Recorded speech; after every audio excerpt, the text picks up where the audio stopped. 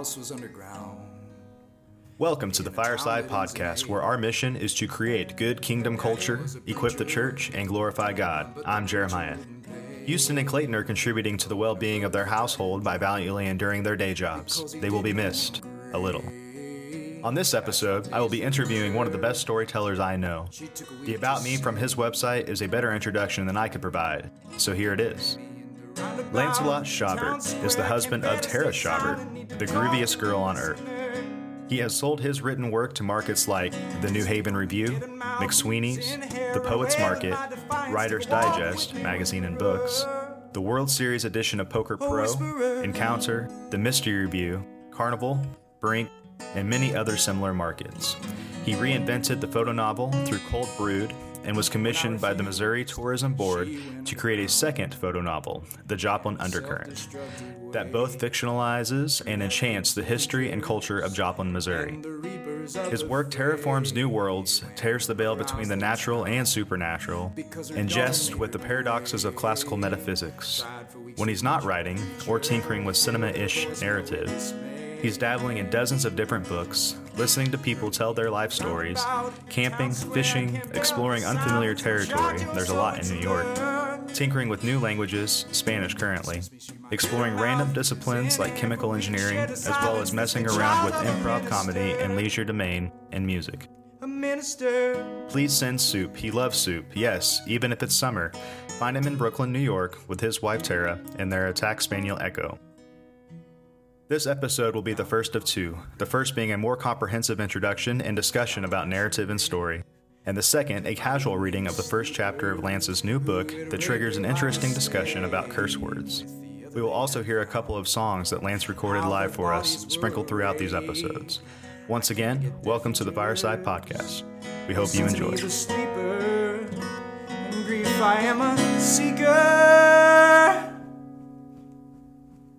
How'd the fire get in this freezer?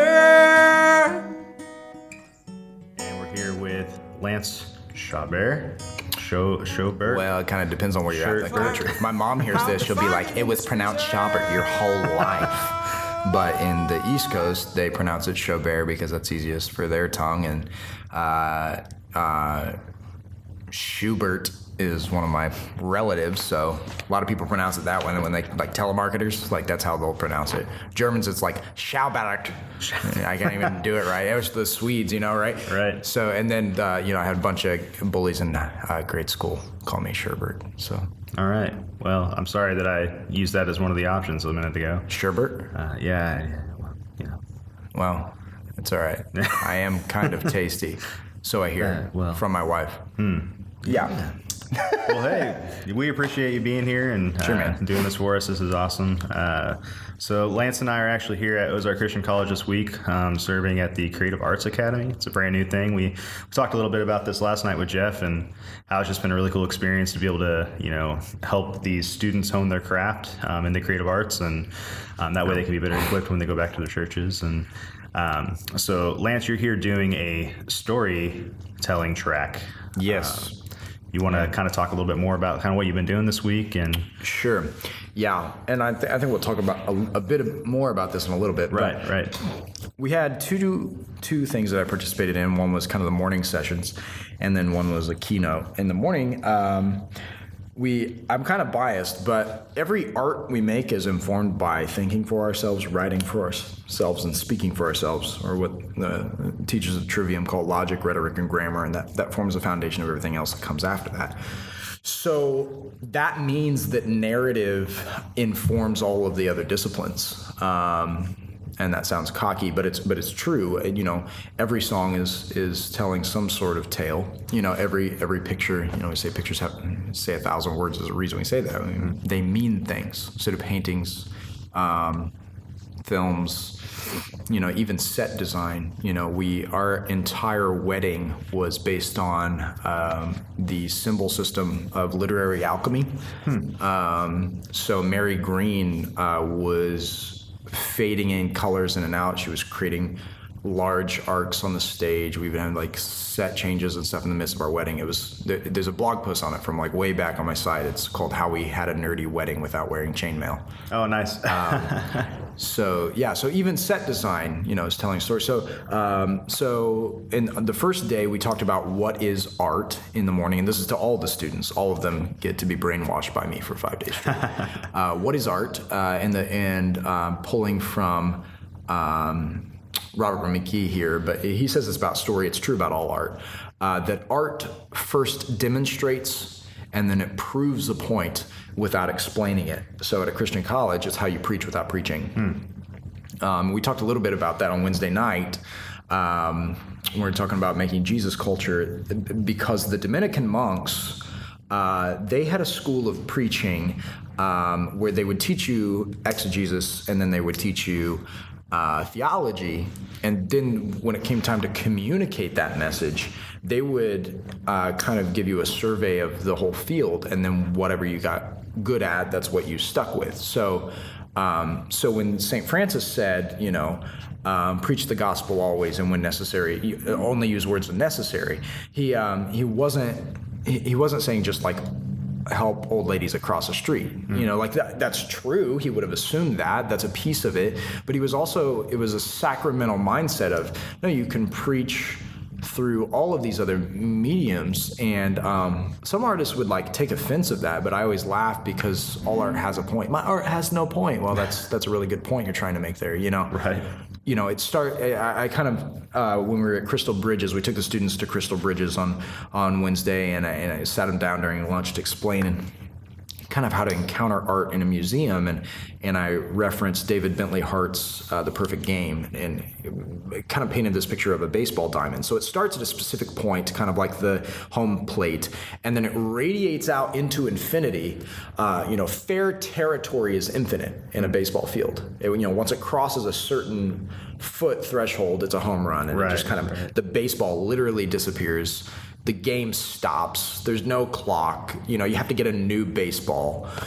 So art is like that. It starts at a point, and the fair territory in terms of interpretation is infinite. But if you think of a baseball field, about 3/4 of the things you could say about meaning or foul territory, in other words, is false.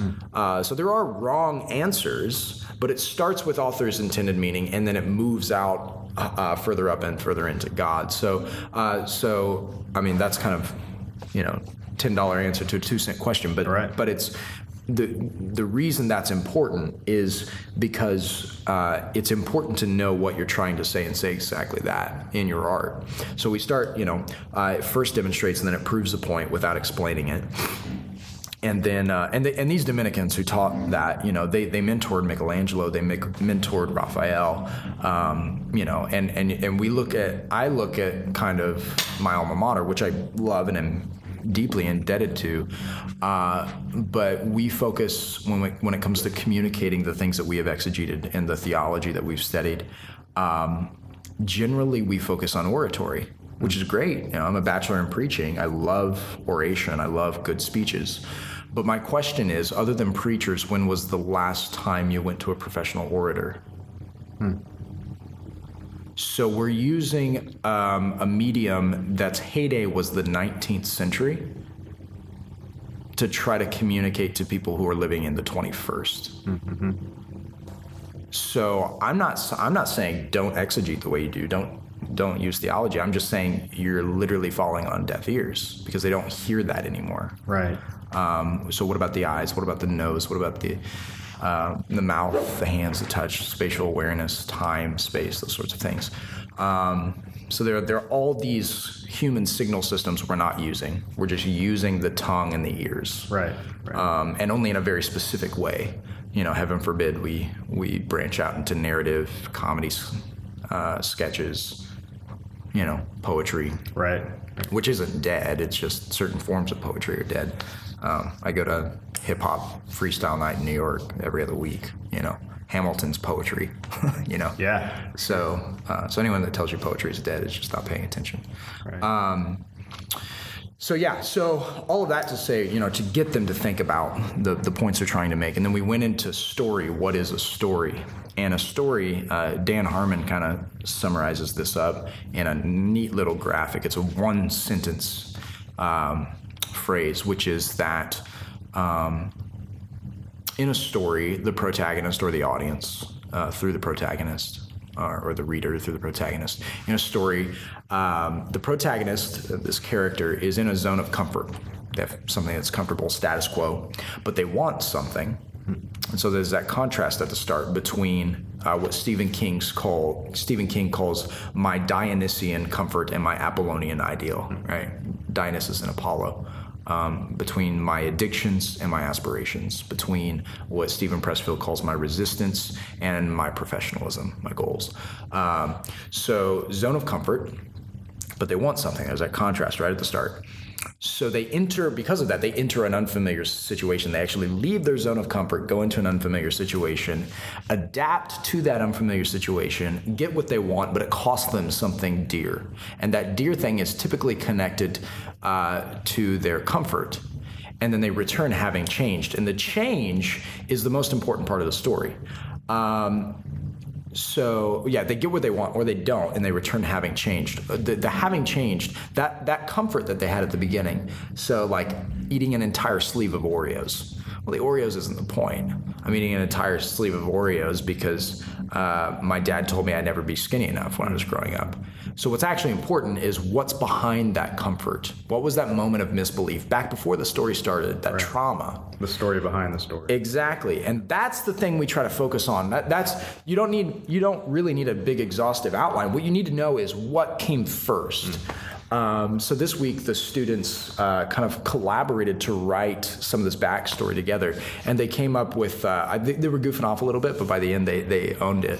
A 12-year-old female named Gertrude, which they called Tude because she has an attitude, who is a professional juggler. That was her occupation, but everyone else hates her juggling because they think it's, they kind of scoff at her, both her name and her juggling.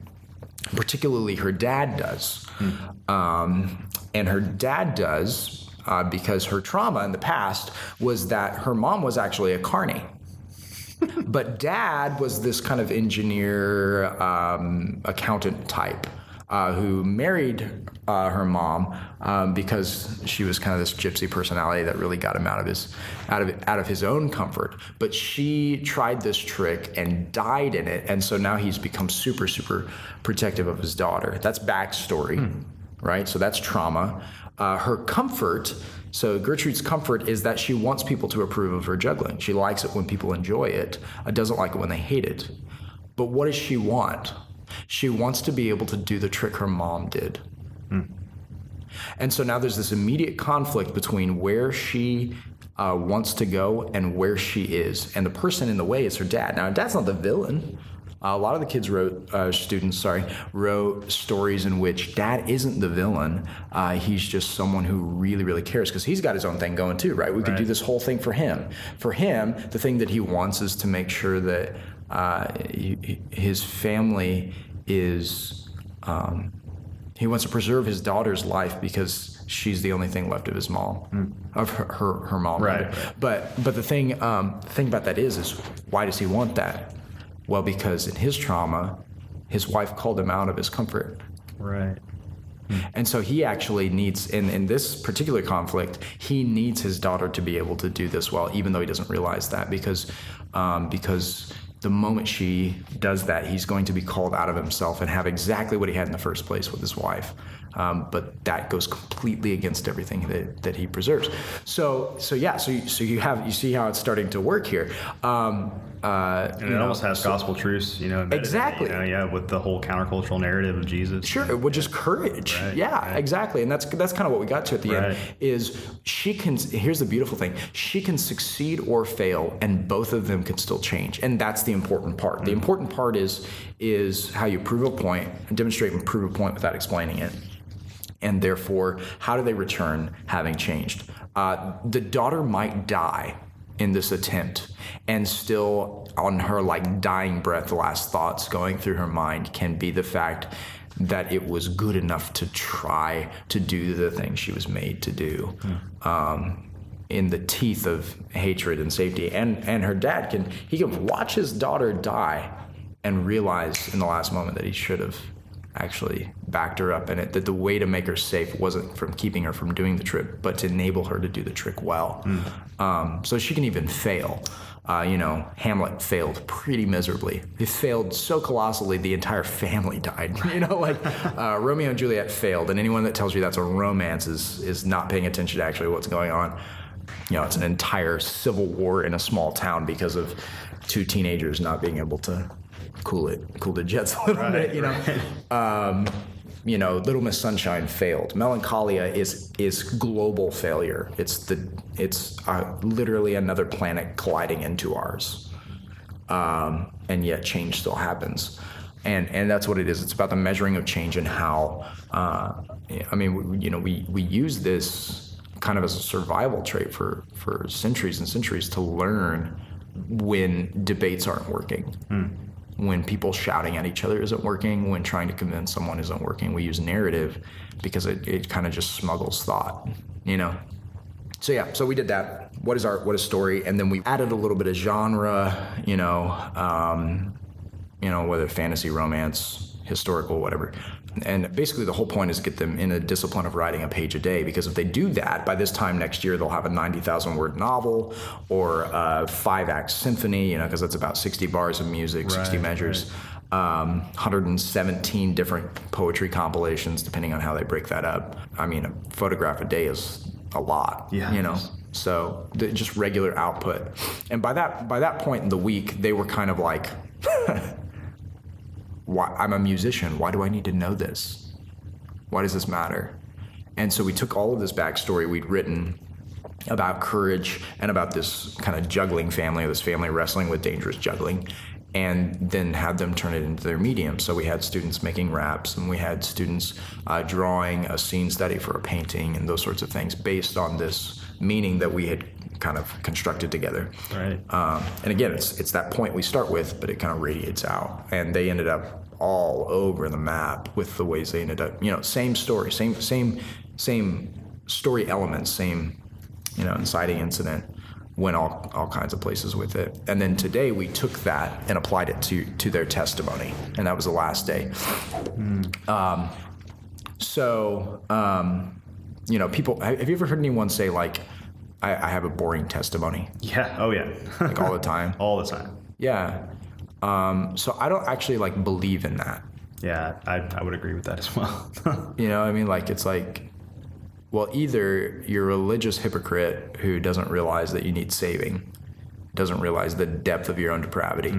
And I'm not a Calvinist, I'm not a total depravity guy, but I do believe that we are sufficiently depraved. I do believe that we're screwed up enough that we will break things and kill them, whether they be small, furry woodland creatures or marriages, So we are sufficiently depraved. And so typically religious people need to realize how much they've been saved from. But sometimes what's actually happening is someone realizes how much they're saved, they just don't have a way to communicate it. Right. So you take that same thing, overlay it on your story, your own personal life story. Like, okay, so how was Jeremiah in a zone of comfort before he met Jesus? Yeah.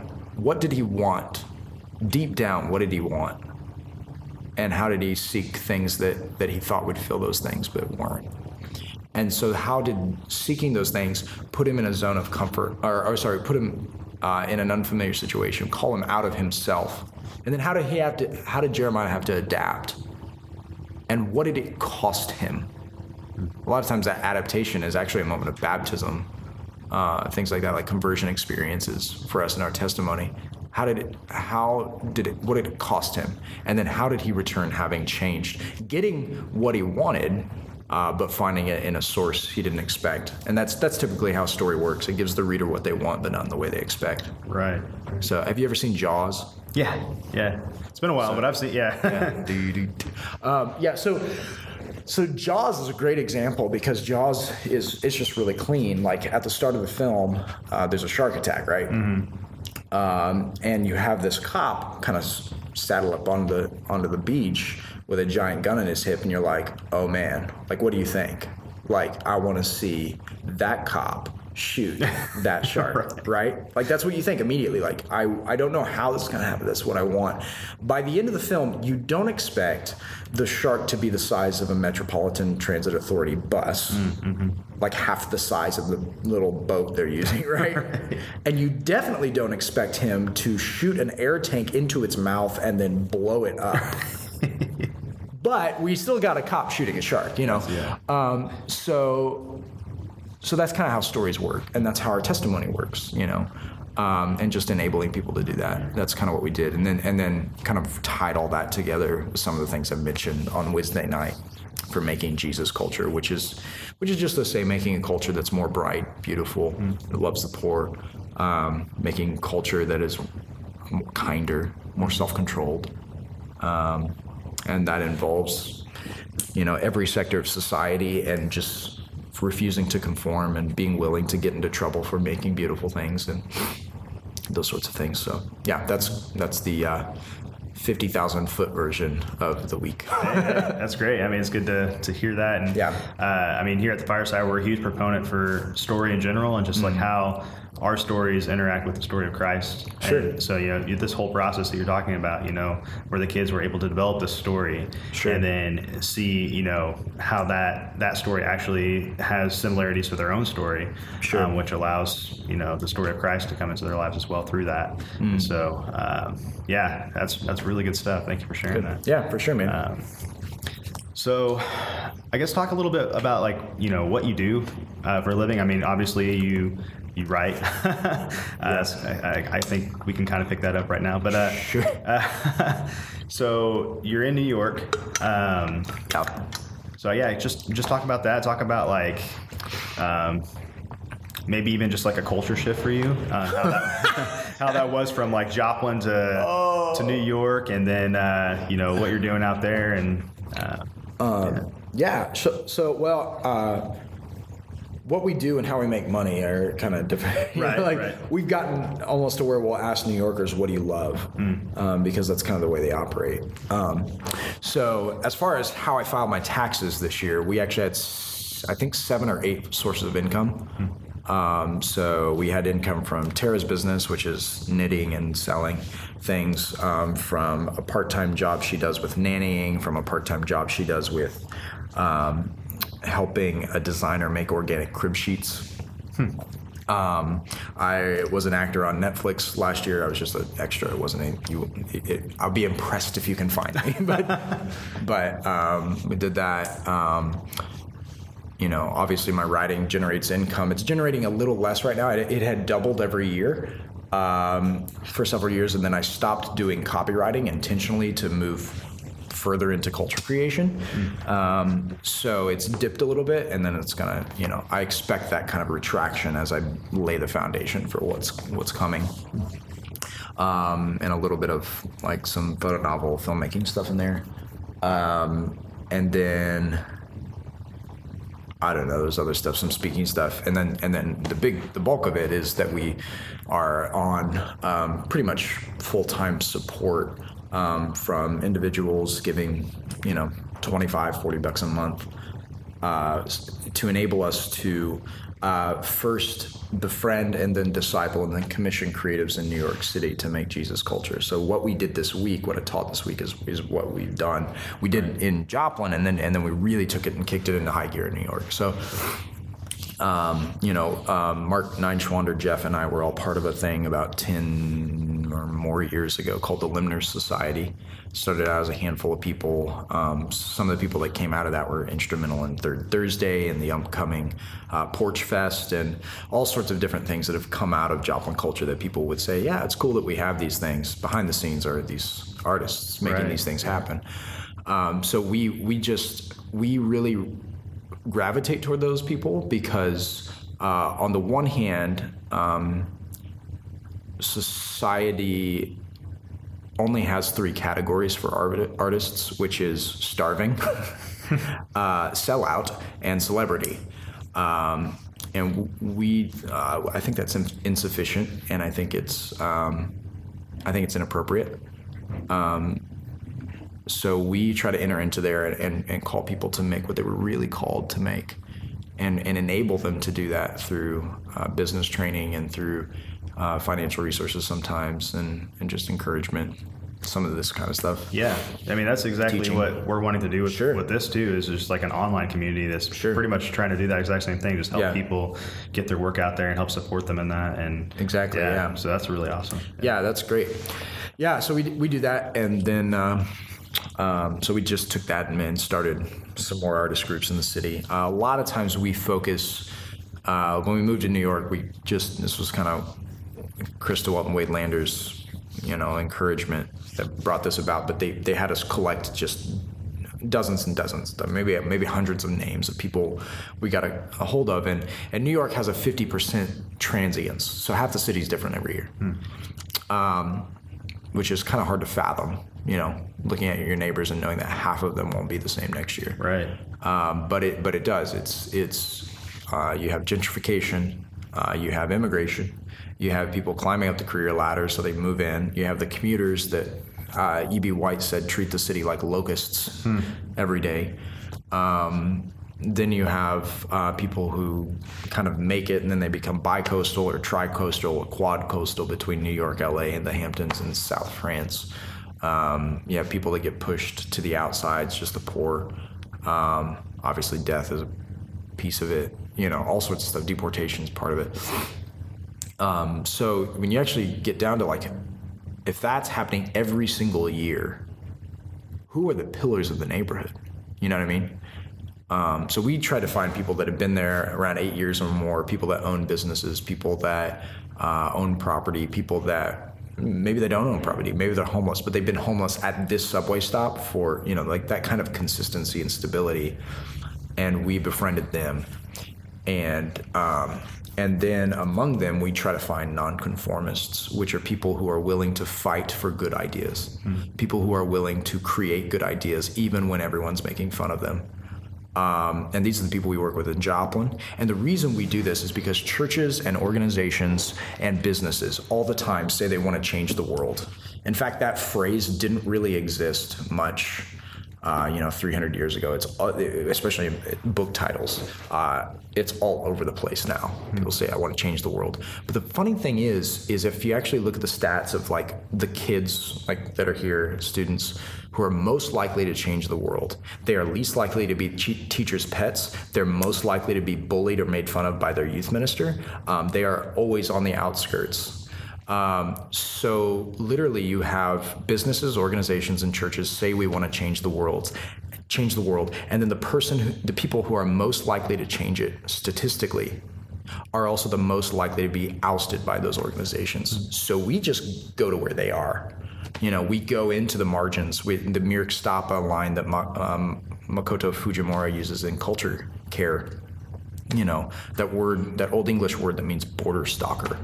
We go to the borders. We leave these big institutions and we go out and we find where they're gathering. We kind of call them to assemble in the midst of kind of their nomadic gypsy thing, and then we say, the sector you're in is great. You're in healthcare, great. You're in education, great. And we're not asking you to leave your sector. What we're asking you to do is the thing that's deep down inside you. If you're a fashion stylist, great, but you want to write a novel and make a film, let's talk more about that, because that's actually the key to changing the institution you're a part of. That's actually the key to causing ripple effects in the culture. And people are going to make fun of you for it, and they're going to be naysayers, and they're going to I still get made fun of. I had a really close friend a couple weeks ago make fun of me for wanting to do a project that was outside of what he considered my wheelhouse. So do I listen to that, or do I make something beautiful and just make a contribution just because it's sufficient to make something that's inside my soul? Right. And it's not for your own glory. It's for who's Lance Schaubert? That name is. If it ever got famous, it would fade easily in 2-3 generations. Mm-hmm. So the effect we measure is, organizations, if they're planning at all, talk about their 50-year plan. That's just 2.5 generations. I mean, Ozark is always 3 bad freshman enrollments away for every college is 3 bad freshman enrollments away from closing its doors. Any church is 3 generations away from not having a pulpit to fill. Right. So we are kind of hopscotching around that, asking, okay, what's our 270-year plan? What's our 300-year plan?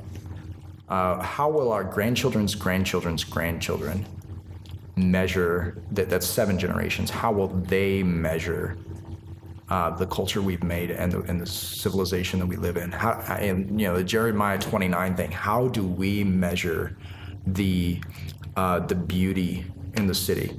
Yeah. Have we lived good lives? Have we built beautiful families? Have we taken really good care of the culture? And a lot of times the answer is no. A lot of times the answer is no, we didn't. And churches love using artists. And I mean that in the sickest form of the term, like usury. They love taking artists and just taking their worth for free. And a lot of artists are so emotionally needy that they're willing to do the starving artist thing. They're willing to give away graphic design. They're willing to give away films. They're willing to give away the stuff. And I understand, yeah, you need to serve. But here's the thing. We pay our preachers. Right. We pay all kinds of other people. And a lot of people we pay, they're not actually working as hard as some of the artists I know. Now, are there lazy artists? Yes. But they're a lazy everything. There are all kinds of people that are comfortable in their jobs and just taking a paycheck and going home or whatever. So we are trying to push churches, and then organizations do the same thing. Nonprofits are the worst about this. Parachurch or outside Christianity are the absolute worst about using art simply to objectify stories and human beings instead of actually liberating artists to make beautiful things. They basically turn into propaganda machines.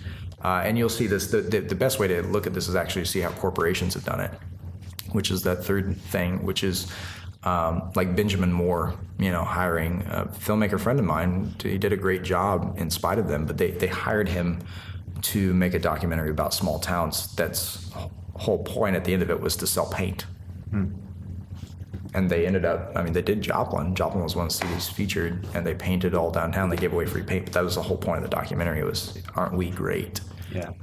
And Chesterton in Utopia of Usurers talks about this. And he says if the capitalist is allowed to succeed, the problem is that there won't be any good art. It's that there won't be any art that is not simultaneously advertisement. And that's a considerable step lower. When your job isn't even to promote a kingdom or the church or Christ's kingdom above both of those. Your point isn't to draw people out of themselves to experience wonder and beauty. Your job is to just further enrich a businessman or objectify the story of some poor kid to further enrich the CEO of a nonprofit who's making high 6 figures on poverty relief. Your job is just to make sure that a specific church can get more bodies, bucks, and baptisms, which is an insufficient measure of the church's work in the world. Right. So we're asking, how can you look at the people who are pushed to the fringes, who are tired of getting used, and how can you actually say, here's $5,000, go make a film? Well, you can't do that. Well, you do it with people who communicate orally all the time. You pay them to communicate orally. So what's happening there? What's happening is we favor one medium over all these other ones, and we don't trust the art to do its work. We would rather explain our points. We don't believe that we can actually demonstrate and prove points without explaining them. And that's why the world's winning. Yeah.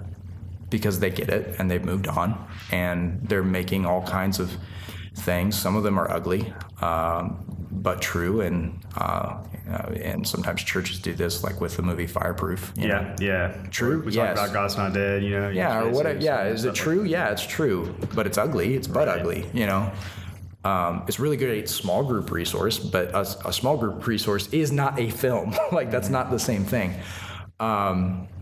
Just a different medium. So. Yeah, or on the other hand, they make something incredibly beautiful, but it's false. And there's plenty of paintings like that hanging in the Museum of Modern Art. So what would it look like to actually go to someone and say, hey, here's $5,000, go write a symphony? Well, we can't do that because what if they don't finish their work? Well, what if, you know how many preachers sit on their butts all week long and don't do the hard chair work of study? I was a part of a church not too long ago where I did all this research, consolidated it down to 8 pages, and they told me it was too much. It was after they kicked me off the teaching team. I mean, like, I just don't buy that. You know, what you really mean is we're scared. That's okay to be scared, but all good stories start that way, right? Right. So we're in a zone of comfort, which is not enabling artists. And yet we want something, which is to change the world and change the culture. And they're the key to do it. So the unfamiliar situation we need to enter is to commission and empower these artists, these artistic ministry specialists is what ACT International, my forwarding agency, calls them. We need to empower them to actually go out and make the culture a better place. And that'll cause us to adapt. That might mean there's a season of the church in the next 500 years in which we have a hard time filling pulpits. But that's the trajectory we're headed towards anyway. So why not actually hopscotch around that, preparing for the future? What's the cost? The cost is church might not look like church looks like right now. But when has that ever not been the case in church history? So that might be the price. And we'll return having change. What's the change? The culture. We've actually grown the church, and we've done what the the churches in the Middle Ages did, which is make culture that has stood for 1,000 years. Right. You know? And that was after the fall of Rome. You know, that was after the fall of an empire. So I actually am very hopeful for the future. That's what we do in the city. And what we did in Joplin, and it's what I'm going to keep doing until people either put me in prison or make it happen. So, well, awesome.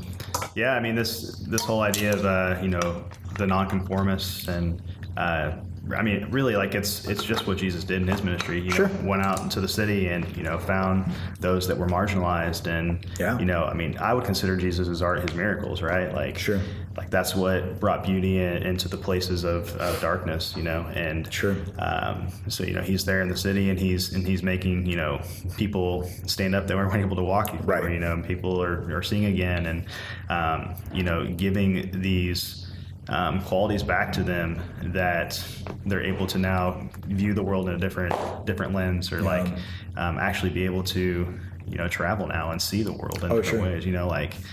When a miracle actually happens, it's like there's not like a light and a halo. It's not like X-Men. There's not like this 360 VR camera that's like it's just like, did that guy's arm just like grow back? It's really disturbing because of how real it actually is. Right. The word supernatural, it's so natural, it's creepy. We're in such an aesthetic culture now, like having art as the medium, like, all these different mediums of art, having those available and being able to attack the senses in that way. Like, I mean, the church would definitely benefit from that. And I think there might be somewhat of a resurgence. I mean, I'm seeing a definite, a shift a little bit moving towards that way. Maybe not in a fast-paced way as we'd like it to, but I think people are starting to get it a little bit. They certainly have gotten to the point where they admit what we're doing isn't working. Right. And it's helped that so many tools have been kind of democratized. It's gotten cheaper to make some things. So that helps because there's just more people trying stuff in their hobbies and making things, selling stuff on Etsy or whatever. So that helps. Maybe I just want it to happen so bad that I'm like just convincing myself that it's making a shift. But I mean, podcasts are popping up all over the place. People are, using animation in different ways to do, like devotional content and stuff like that. Yeah. Like they're trying to use these different mediums to bridge gaps now, and it's cool. I mean, there's just so much available to us now. Yeah, and I think that's the trick is as we move forward, empowering people to do it well, not to make a lot. Well, I gotta be careful. Yes, to empower them to do consistent output, but from that consistent, large, prolific base of like what they're building, to be able to look at a handful of things they made and put resources behind them to promote those things or to make them better. And then on the other side, for the artist and for the reader or the audience to do it reflectively. We will not have a want of information moving forward. You know, right? We're not going to like run out of data moving forward. And I don't use the word content because content is the word I used as a copywriter when I was selling stuff. I use the word substance. Yeah, you've ingrained that in me already. Like, Yeah. I feel myself making that shift too. And it's an important distinction because content, you know, what's the fat content of this burrito? You know, content just means stuff we put in there. Substance has discipline and focus put around it. And if you want to make content, that's fine. But can I get paid $2 a word to write ad copy? Yeah, I can. But if the whole point of my art again is to just enrich the businessman, then what's the point of art anymore? You know. Right. So, and again, all due respect to, you know, my friends who are still copywriting or doing graphic design for companies and things like that. I get that. I understand you have to feed your families, and I suppose feeding your family through making something is better than feeding your family through tearing something down. Right. But I'm going to keep pushing as hard as I can towards the right side of the bell curve, because I think that'll bring everyone else along in the long term, you know? Whether that's a group of nerdy high schoolers in, you know, middle California in the late, you know, in the 80s or 70s, just tinkering with computer parts, and suddenly out of their community comes Silicon Valley, or whether that's a bunch of guys that leave crack dealing in the Brooklyn Marcy, you know, housing projects, and come together to make rap and turn out to be Def Jam Records. You know, I'm going to push people to start making communities where they make things that are higher and better than what they could imagine. So yeah, I think that's important. And I think, you know, I think it's important, like I said, reflection. I was talking to Mark Proctor about this on the bus. You know, it's important. Samuel Taylor Coleridge informed a lot of the Inklings and a lot of the guys that came before the Inklings, like Chesterton, but also Lewis Tolkien, Dorothy Sayers, you know, Charles Williams. He said in his Aids to Reflection, if you are not a thinking man, to what measure are you a man at all? Or if you're not a thinking woman, to what measure are you a woman at all? Which is to say that reason and language, how we communicate with one another and think thoughts that are beyond our meat sack, you know, is what makes us human, what brings together community. So that doesn't mean that you need to be crazy well read. It doesn't mean that you need to like be a philosopher. It does mean you need to know the point of reading a book and thinking a clear thought. Right. You know, common sense assumes you use it. You know, you have people all the time like, can you read? Yeah, I know how to read. Well, do you? You know? Mark Twain said the man who has the capacity to read great books and does not has no advantage over the man who can't. And I think of people all the time that just burning through their feed or whatever, just like, hold on, like, pick one of these and let it enter deeply for a little bit. And I think that's going to be, you know, the substance in terms of thinking deeply about what we're making, and then also reflection, thinking deeply about what we've consumed. It's going to be really important moving forward, especially as, you know, we fill the entire earth with sensors and everything else. So. If you would like to hear more, Lance is hosting a digital summit in September on just this subject called Make Jesus Culture. If you go to Eventbrite and search Make Jesus Culture, the first 30 people get in for free. Thank you for listening. Tune back for episode 2. Who cares? Or planning a black island or the inkwell of a scrivener. The inkwell of a scrivener.